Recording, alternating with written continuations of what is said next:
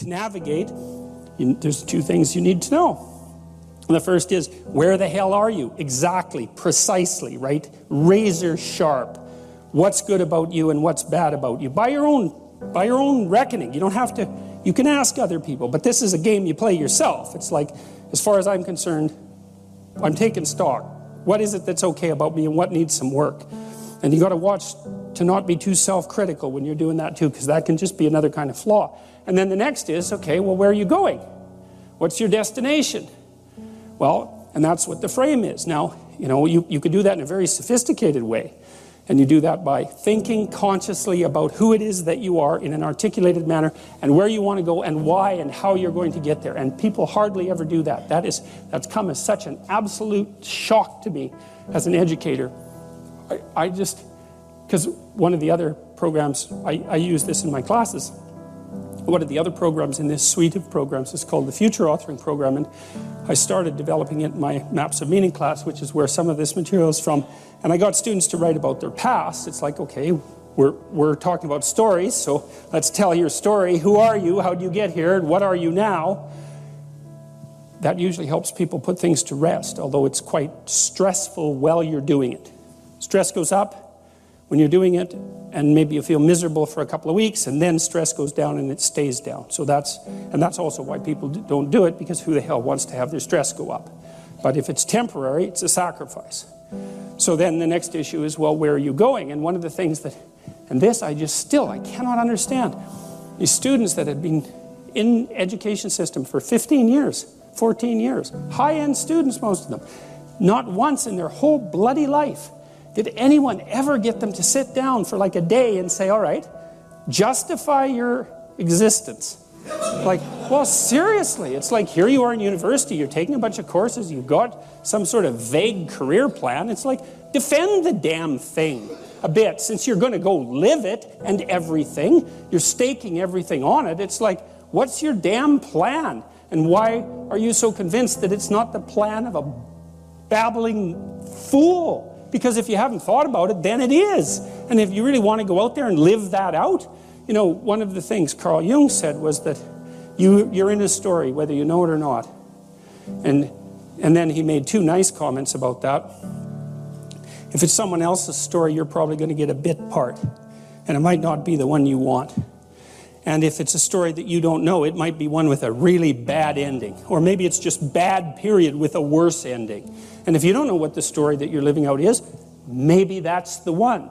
Maybe you got that from your mother, you got it from your grandmother, you got it from your aunt, or God only knows where you picked it up, because you pick up things like mad, because that's what human beings are like. So maybe you're living a malevolent tragedy unconsciously. And then one thing you might ask yourself is, well, how wretched and miserable is your life? Let's add futile to that. How wretched, miserable, and futile is your life? And you might say, well, yeah, 70% on each count. It's like, then you're probably unconsciously living out a malevolent tragedy. And maybe that's not for the best. Well, it's either that or the whole universe hates you.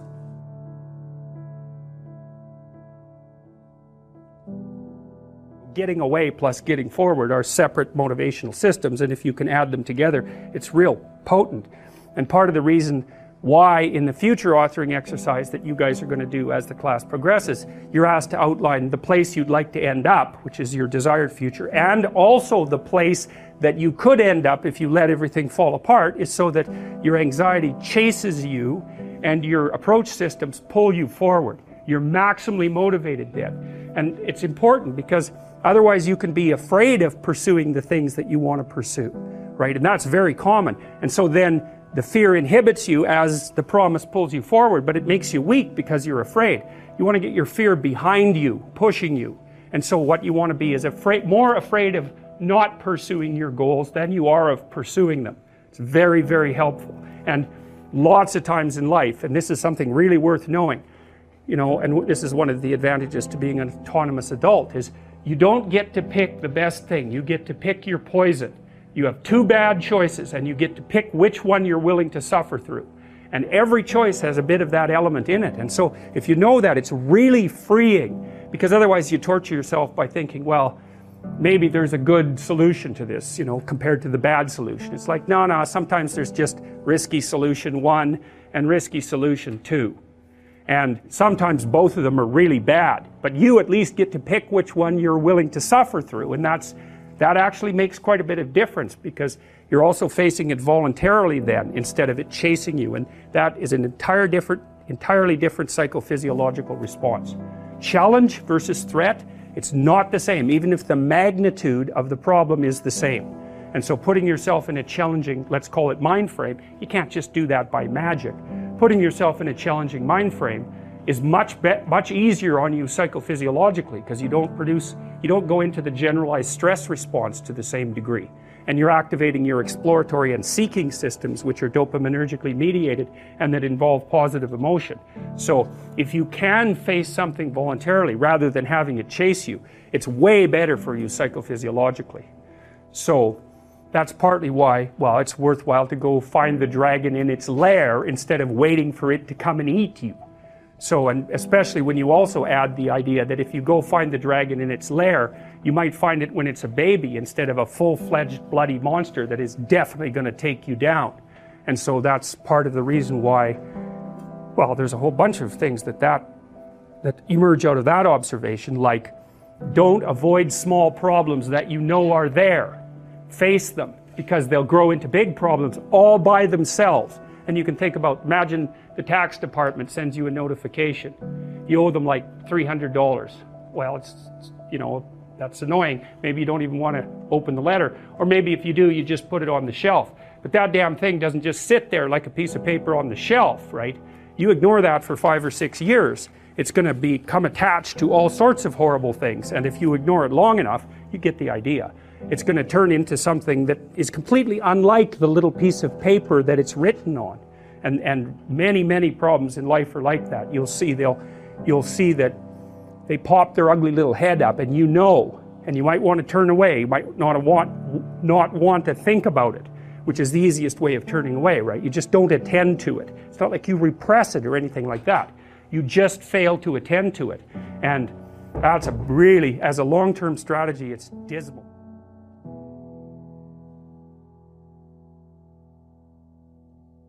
So anyways, you know, we got students to start writing in detail about not what they wanted. It's not a career thing, because that's the closest people usually get, is they have a career plan. It's like, no, it's not a career plan. That's peripheral. Important, but peripheral. It's like, all right, you got 3 years, man. You're going to live them anyways. Devote those 3 years to setting the world up around you so that it's the best it could possibly be for you, as if you were taking care of yourself, as if you cared for yourself. Well, what would that look like? You know, let's say, just for the sake of argument, if you figured out where you were, that you could have what would be best for you. Well, what is that? I bet you never asked. People don't ask. And so life comes at them like random snakes, and they sort of fend them off. And life goes by, and things don't work out the way people expected them to. But a huge part of that is they didn't know where they were because they wouldn't look, or didn't know that they should look. Ignorance and willful blindness, right? Two great catastrophes. And they never figured out where they wanted to go or why. Now, there's a problem with figuring out where you want to go. And the problem is that you make your conditions for failure clear to yourself. And people don't like that. So if you keep yourself in the fog, then you can't tell when you screwed up. Now, that isn't so good because you're still screwing up. You're just too blind, self-blind to notice. Although in the short term, that's less painful. If you make your criteria for success razor sharp, then you know every time you screw up. But that's great, because then you could fix it. You could either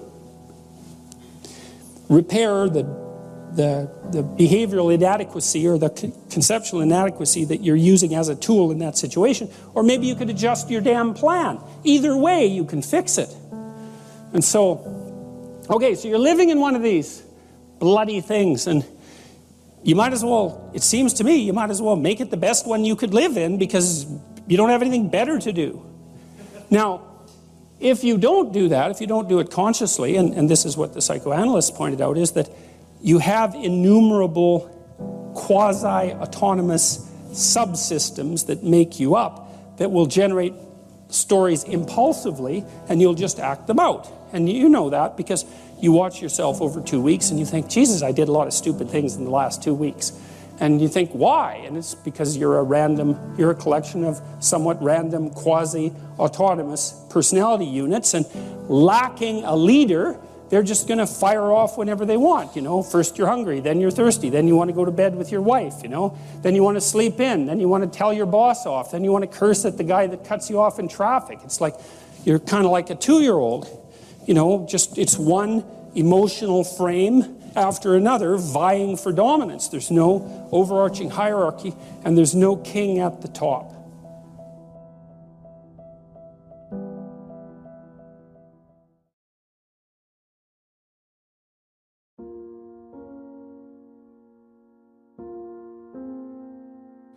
And the idea is that if you configure your life so that what you are genuinely doing is aiming at the highest possible good, then the things that you need to survive and to thrive on a day-to-day basis will deliver themselves to you.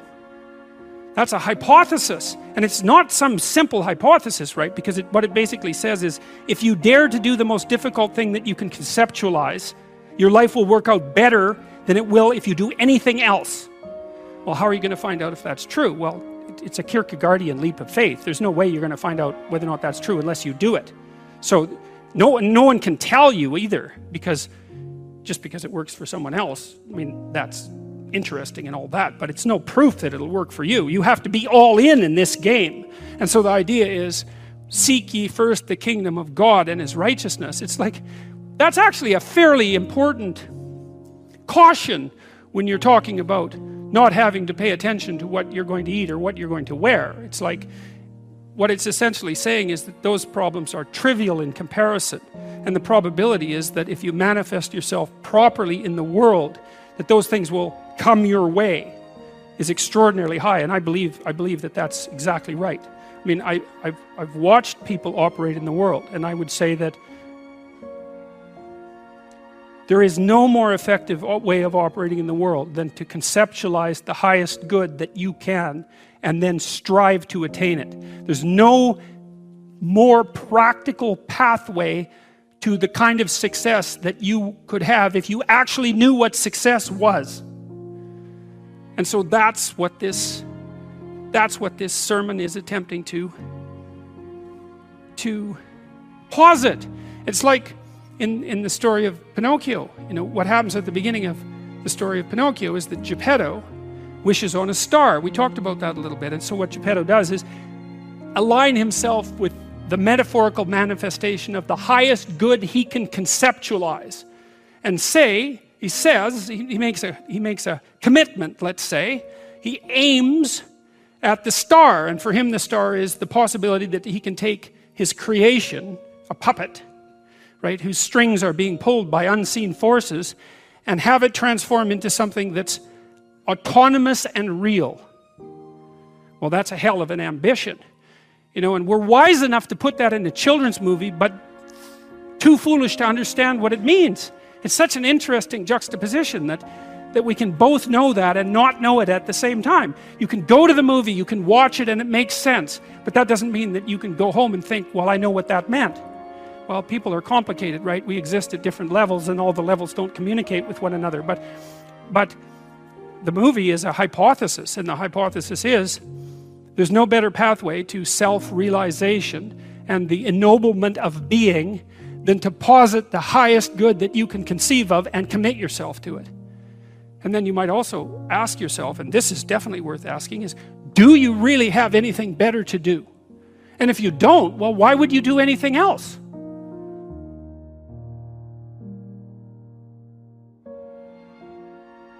It's really fun to look at these old pictures once you kind of know what they mean. At least that's what I've discovered, is that once I kind of understand the underlying rationale for, someone worked hard on that. That's an engraving, right? They took a long time making that picture. They're serious about it. And when you understand what it means, all those people, they're prostrate at at the revelation of the law. It's like, well, no wonder. It's like, break the law and see what happens. Break the universal moral law, man, and see what happens. You know, I see people in that situation, well, as you all do all the time, perhaps me more than you because I'm a clinical psychologist, you know, and if the people I'm seeing haven't broken the universal law, then you can bloody well be sure that people around them have. It's no joke. Like, you make a mistake and things will go seriously wrong for you. And so, it's no wonder that you'd be terrified at the revelation of the structure that governs our being. One of the things that's so remarkable about the Old Testament, this is another thing Nietzsche commented on. He was a real admirer of the Old Testament, not so much of the New Testament. He thought it was a sin for Europe to have glued the New Testament onto the Old Testament, because he thought the Old Testament was a really accurate representation of the phenomenology of being. It's like, stay awake, speak properly, be honest, or watch the hell out, because things will come your way that you just do not want to see at all. And it might not just be you, it might be everyone you know and everything about your culture that is demolished for generation after generation. It's like, stay awake and be careful. And I think that people only don't believe that when they're being hubristic. And I think that most people know that deep in their hearts. You know, when you get high on your horse, that happens fairly often. If you have any sense, you think, geez, I better be careful and tap myself down a fair bit, because if I get too puffed up, man, something's going to come along and take me out at the knees. And everyone knows that. Pride comes before a fall. It's like, if you have any, that's why it says in the Old Testament that fear of God is the beginning of wisdom. It's like, I've never, in all my years as a clinical psychologist, and this is something that really does terrify me, I have never seen anyone ever get away with anything at all, even once. You know, there's that old idea that God has a book, you know, and keeps track of everything in heaven. It's like, okay, you know, maybe it's not a book. Fine. But that is a really useful thing to think about, because, well, and maybe you disagree. Maybe you think people get away with things all the time. I tell you, I've never seen it. What I see instead is that thing happens, right? Someone twists the fabric of reality.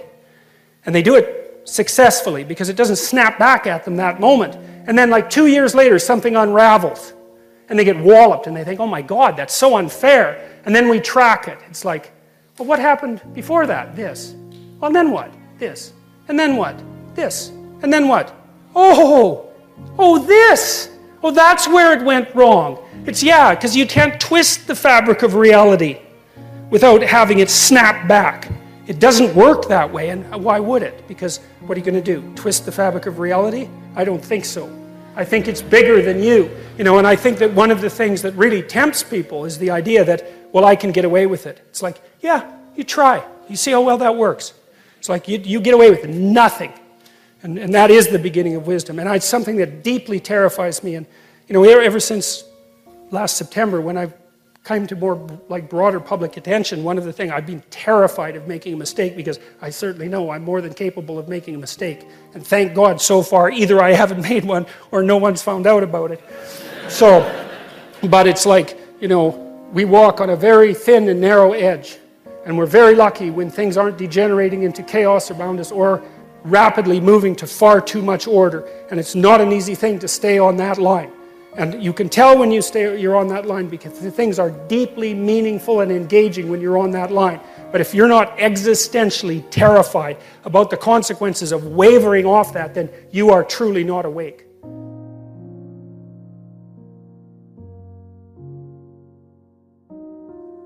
Therefore, take no thought for the morrow shall take thought for the things of itself. Sufficient unto the day is the evil thereof. I spent a long time trying to figure out what that meant too, because it's another one of those lines that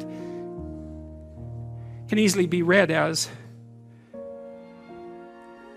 pro-grasshopper and anti-ant. You know, you remember the old fable of the grasshopper and the ant? Maybe not. I'm not going to tell it, but the ant works and the grasshopper fiddles, and the ant has a pretty good time in the winter and the grasshopper dies. And so this is like a pro-grasshopper line, but it's not, because it says something else. It says that if you orient yourself properly and then pay attention to what you do every day, that works. And I actually think that that's in accordance with what we have come to understand about human perception, because what happens is that the world shifts itself around your aim. Because because you're a creature that has an aim. You have to have an aim in order to do something. You're an aiming creature. You look at a point and you move towards it. It's built right into you. And so you have an aim. Well, let's say your aim is the highest possible aim. Well then, so that sets up the world around you. It organizes all of your perceptions. It organizes what you see and you don't see. It organizes your emotions and your motivations. So you organize yourself around that aim, and then what happens is the day manifests itself as a set of challenges and problems, and if you solve them properly, then you stay on the pathway towards that aim, and you can concentrate on the day, and so that way you get to have your cake and eat it too, because you can point into the distance, the far distance, and you can live in the day. And it seems to me that that makes every moment of the day supercharged with meaning. That's how, because if everything that you're doing every day is related to the highest possible aim that you can conceptualize, well, that's the very definition of the meaning that would sustain you in your life. Well, and then the issue is, well, back to Noah. Well, all hell's about to break loose and chaos is coming. It's like when that's happening in your life, you might want to be doing something that you regard as truly worthwhile, because that's what will keep you afloat when everything is flooded.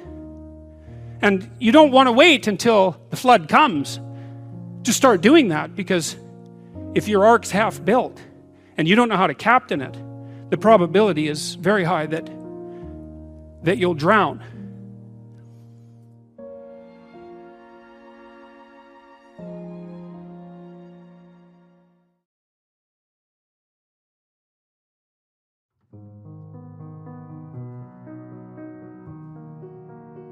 Final rule. It's called pet a cat when you encounter one on the street, and it's the most personal chapter in the book. It's a lot about my daughter, and my daughter was very ill when she was a kid, but particularly when she was a teenager. She had a very terrible time of it. She had juvenile rheumatoid arthritis, and when she was between the ages of 14 and 16, it first destroyed her hip, which had to be replaced, and then it destroyed the ankle on her other leg, which had to be replaced. And she walked around for 2 years on broken legs, and she was taking massive doses of opiates and could hardly stay awake, and she had this advanced autoimmune disease which produced all sorts of other symptoms that were just as bad as the joint degeneration, but which are harder to describe. And so it's just bloody brutal, and as a test of your faith, there's almost nothing that's more direct than a serious illness inflicted upon an innocent child, right? And so the chapter's a meditation on that, and also on, well, what to do in a situation like that, because everyone is going to have a situation like that in some sense, because you'll be faced with illness in the people that you love and in crisis. And so it's a practical guide to coping with those sorts of things. And one of the things you do when you're overwhelmed by crisis is you shorten your time frame. It's like you can't think about next month. Maybe you can't even bloody well think about next week, or maybe not even tomorrow. Because now is just so overwhelming that that's all there is. It's like, and that's what you do. You cut your time frame back until you can cope with it. And if it's not the next week that you see how to get through, then it's the next day. And if it's not the next day, then it's the next hour. And if it's not the next hour, then it's the next minute. And people are very, very, very, very tough. It turns out that if you face things, that you can put up with a lot more than you think you can put up with, and you can do it without becoming corrupted. And she did recover quite fully, and much as a consequence of her own machinations, because she figured out what was wrong with her and then took the necessary steps to fix it, which is nothing short of a bloody miracle as far as I'm concerned. And anyways, part of the cat bit is, I actually start by talking about our dog, who actually died about a year ago, but he's still alive in the book. If you want to pet a dog on the street, that's okay too, so you don't have to get up in arms about it. But the idea is that, you have to be alert when you're suffering. You have to be alert to the beauty in life, the unexpected beauty in life. And that's kind of what I was trying to get across with the idea of the cat. There's this cat that lives across the street from us called Ginger, and Ginger's a Siamese cat. And cats really aren't domesticated, technically speaking. They're still wild animals, but they kind of like people. God only knows why, but they do, And so Ginger will come wandering over, and our dog looks at her, but they're friends, and she rolls over on his back, and Seiko used to, nose her a bit, and then she'd kind of mosey over and let you pet her if she was feeling like it that day. And You know, you have to look for those that little bit of sparkling crystal in the darkness when things are bad. You have to look and see where things are still beautiful and where there's still something that's sustaining. And you know, you narrow your time frame and you be grateful for what you have, and that can get you through some very dark times.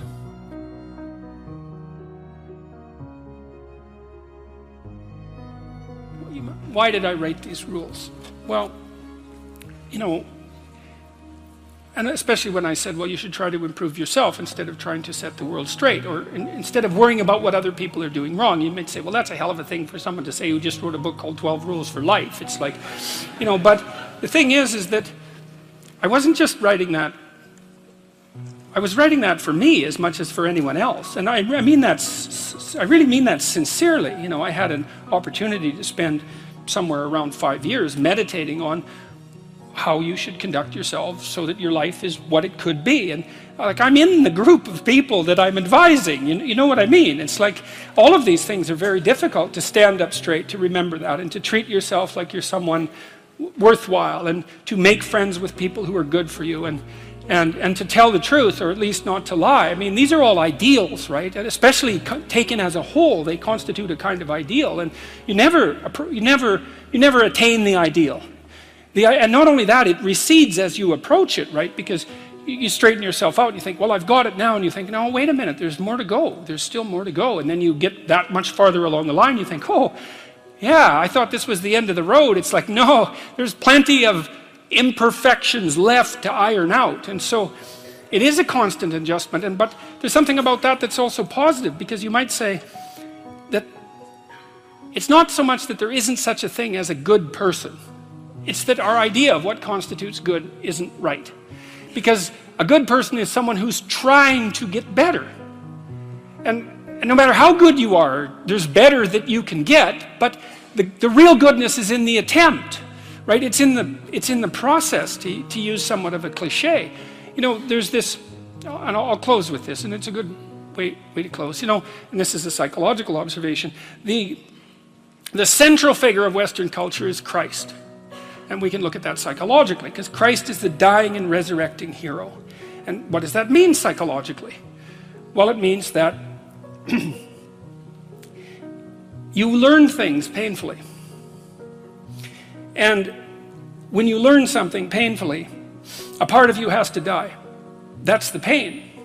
You know, when a dream is shattered, for example, a huge part of you that constituted that dream, maybe even the biological substrate of that dream, has to be stripped away and burned. And so life is a constant process of death and rebirth. And to participate in that fully is to allow yourself to be redeemed by it. And so the good is that process of death and rebirth, voluntarily undertaken.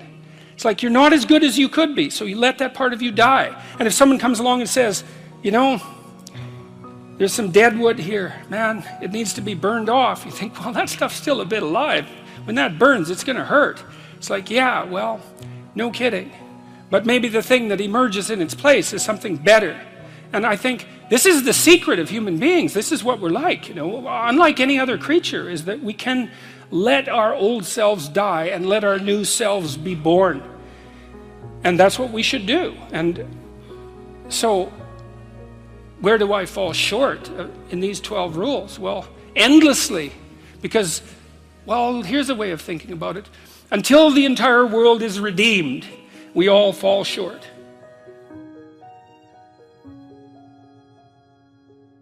And you can do that, you know, in the worst situation. You can make it only tragic and not hell. And there's a big gap between tragedy and hell. You know, there's nothing worse at a deathbed than to see the people there fighting.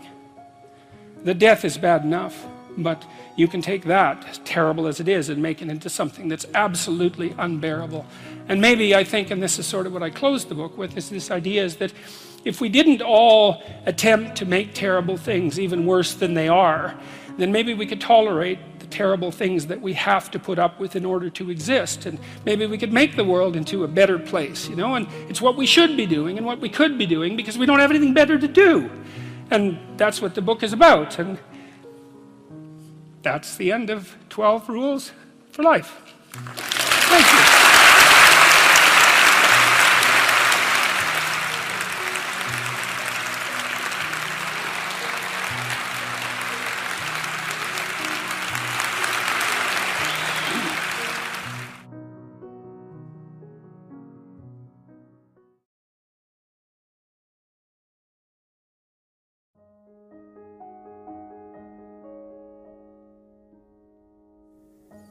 One of the other things I've learned as a social scientist,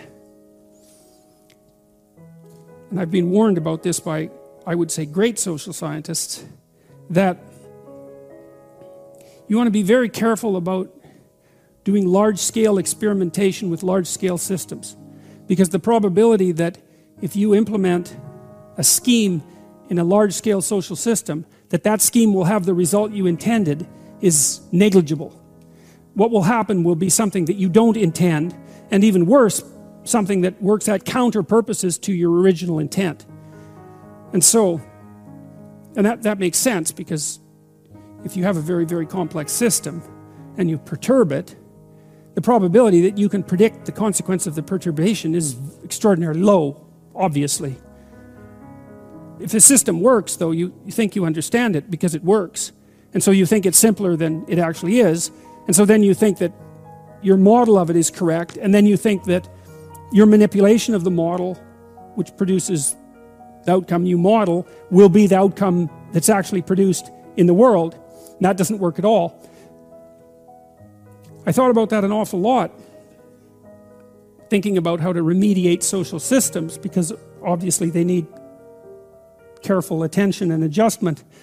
And it struck me that the proper strategy for implementing social change is to stay within your domain of competence. And that requires humility, which is a virtue that is never promoted in modern culture, I would say. It's a virtue that you can hardly even talk about. But humility means you're probably not as smart as you think you are, and you should be careful. And so then the question might be, well, okay, you should be careful, but perhaps you still want to do good, or you want to make some positive changes. How can you be careful and do good? And then I would say, well, you try not to step outside of the boundaries of your competence, and you start small, and you start with things that you actually could adjust, that you actually do understand, that you actually could fix. I mentioned to you at one point that one of the things Carl Jung said was that modern men don't see God because they don't look low enough. It's a very interesting phrase, and one of the things that I've been promoting, I suppose, online is the idea that you should restrict your attempts to fix things to what's at hand. So there's probably things about you that you could fix, right? Things that you know that aren't right. Not anyone else's opinion, your own opinion, that aren't right. You can fix them. Maybe there's some things that you could adjust in your family, although that gets hard. You have to have your act together a lot before you can start to adjust your family, because things can kick back on you really hard. And you think, well, it's hard to put yourself together. It's really hard to put your family together. Why the hell do you think you can put the world together?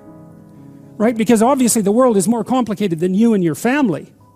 And so if you're stymied in your attempts even to set your own house in order, which of course you are, then you would think that what that would do would be to make you very, very leery about announcing your broad-scale plans for social revolution.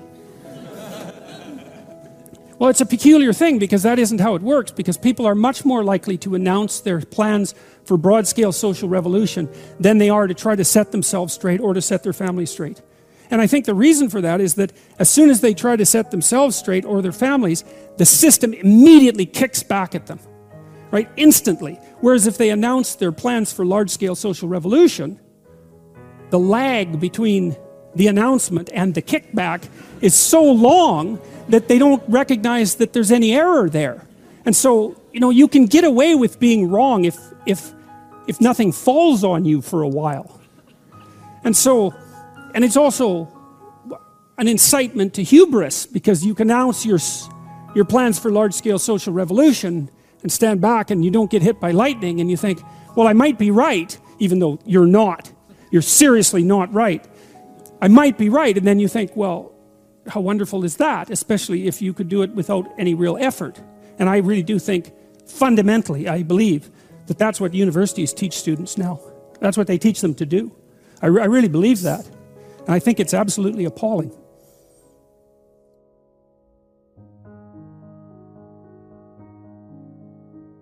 Because it's not that easy to fix things.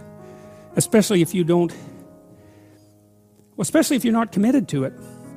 And I think you know if you're committed, because what you try to do is you try to straighten out your own life first. And that's enough. Like I think it's a statement in the New Testament that it's more difficult to rule yourself than to rule a city. And that's not a metaphor. It's like all of you who've made announcements to yourself about changing your diet and going to the gym every January know perfectly well how difficult it is to regulate your own impulses and to bring yourself under the control of some, what would you say, well-structured and ethical, attentive structure of values. It's extraordinarily difficult, and so people don't do it, and instead they wander off, and I think they create towers of Babel. And the story indicates, well, those things collapse under their own weight, and everyone goes their own direction. So that ends, I would say, the most archaic stories in the Bible. There's something about the flood story and also the Tower of Babel. I think they outline the two fundamental dangers that beset mankind. One is the probability that blindness and sin will produce a natural catastrophe or entice one. That's something modern people are very aware of in principle, right? Because we're all hyper concerned about environmental degradation and catastrophe. And so that's the continual reactivation of an archetypal idea in our unconscious minds, that there's something about the way we're living that's unsustainable and that will create a catastrophe. It's so interesting because people believe that firmly and deeply, but they don't see the relationship between that and the archetypal stories, because it's the same story. Overconsumption, greed, all of that is producing an unstable state, and nature will rebel and take us down, right? You hear that every day in every newspaper and every TV station. It's broadcast to you constantly. And so that idea is presented in Genesis in the story of Noah. And then the other warning that exists in the stories, one is beware of natural catastrophe that's produced as a consequence of blindness and greed, we'll say. The other is beware of social structures that overreach, because they'll also produce fragmentation and disintegration. And so it's quite remarkable, I think, that at the close of the story of the Tower of Babel, we've got both of the permanent existential dangers that present themselves to humanity already identified.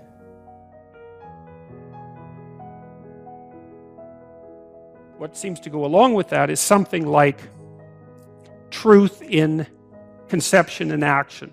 You know, even people like Jacob, who are pretty damn morally ambivalent to begin with, get hammered a lot by what they go through, and what seems to happen is that they're hammered into some sort of ethical shape, right? So by the midpoint of their life's journey, there's people who are solidly planted, who you can trust and who don't betray being or themselves or their fellow man. And so it's an interesting, it seems reasonable to me to first assume that you have to establish a relationship with something that's transcendent. It might even be just the future version of you. And then second, that you have to align yourself with reality in a truthful manner, and that's your best bet. And the biblical stories are actually quite realistic about that too, because they don't really say that if you do that, you're going to be instantly transported to the promised land. Like even Moses, as we'll find out in the Exodus stories, he never makes it to the promised land. And so it's not like you're offered instantaneous final redemption if you move out forthrightly into the world, establish a faithful relationship with being, and attempt to conduct yourself with integrity. But it's your best bet, and it might be good enough. And even if it's not good enough, it's really preferable to the alternative, which seems to be something closely akin to hell, both personal and social.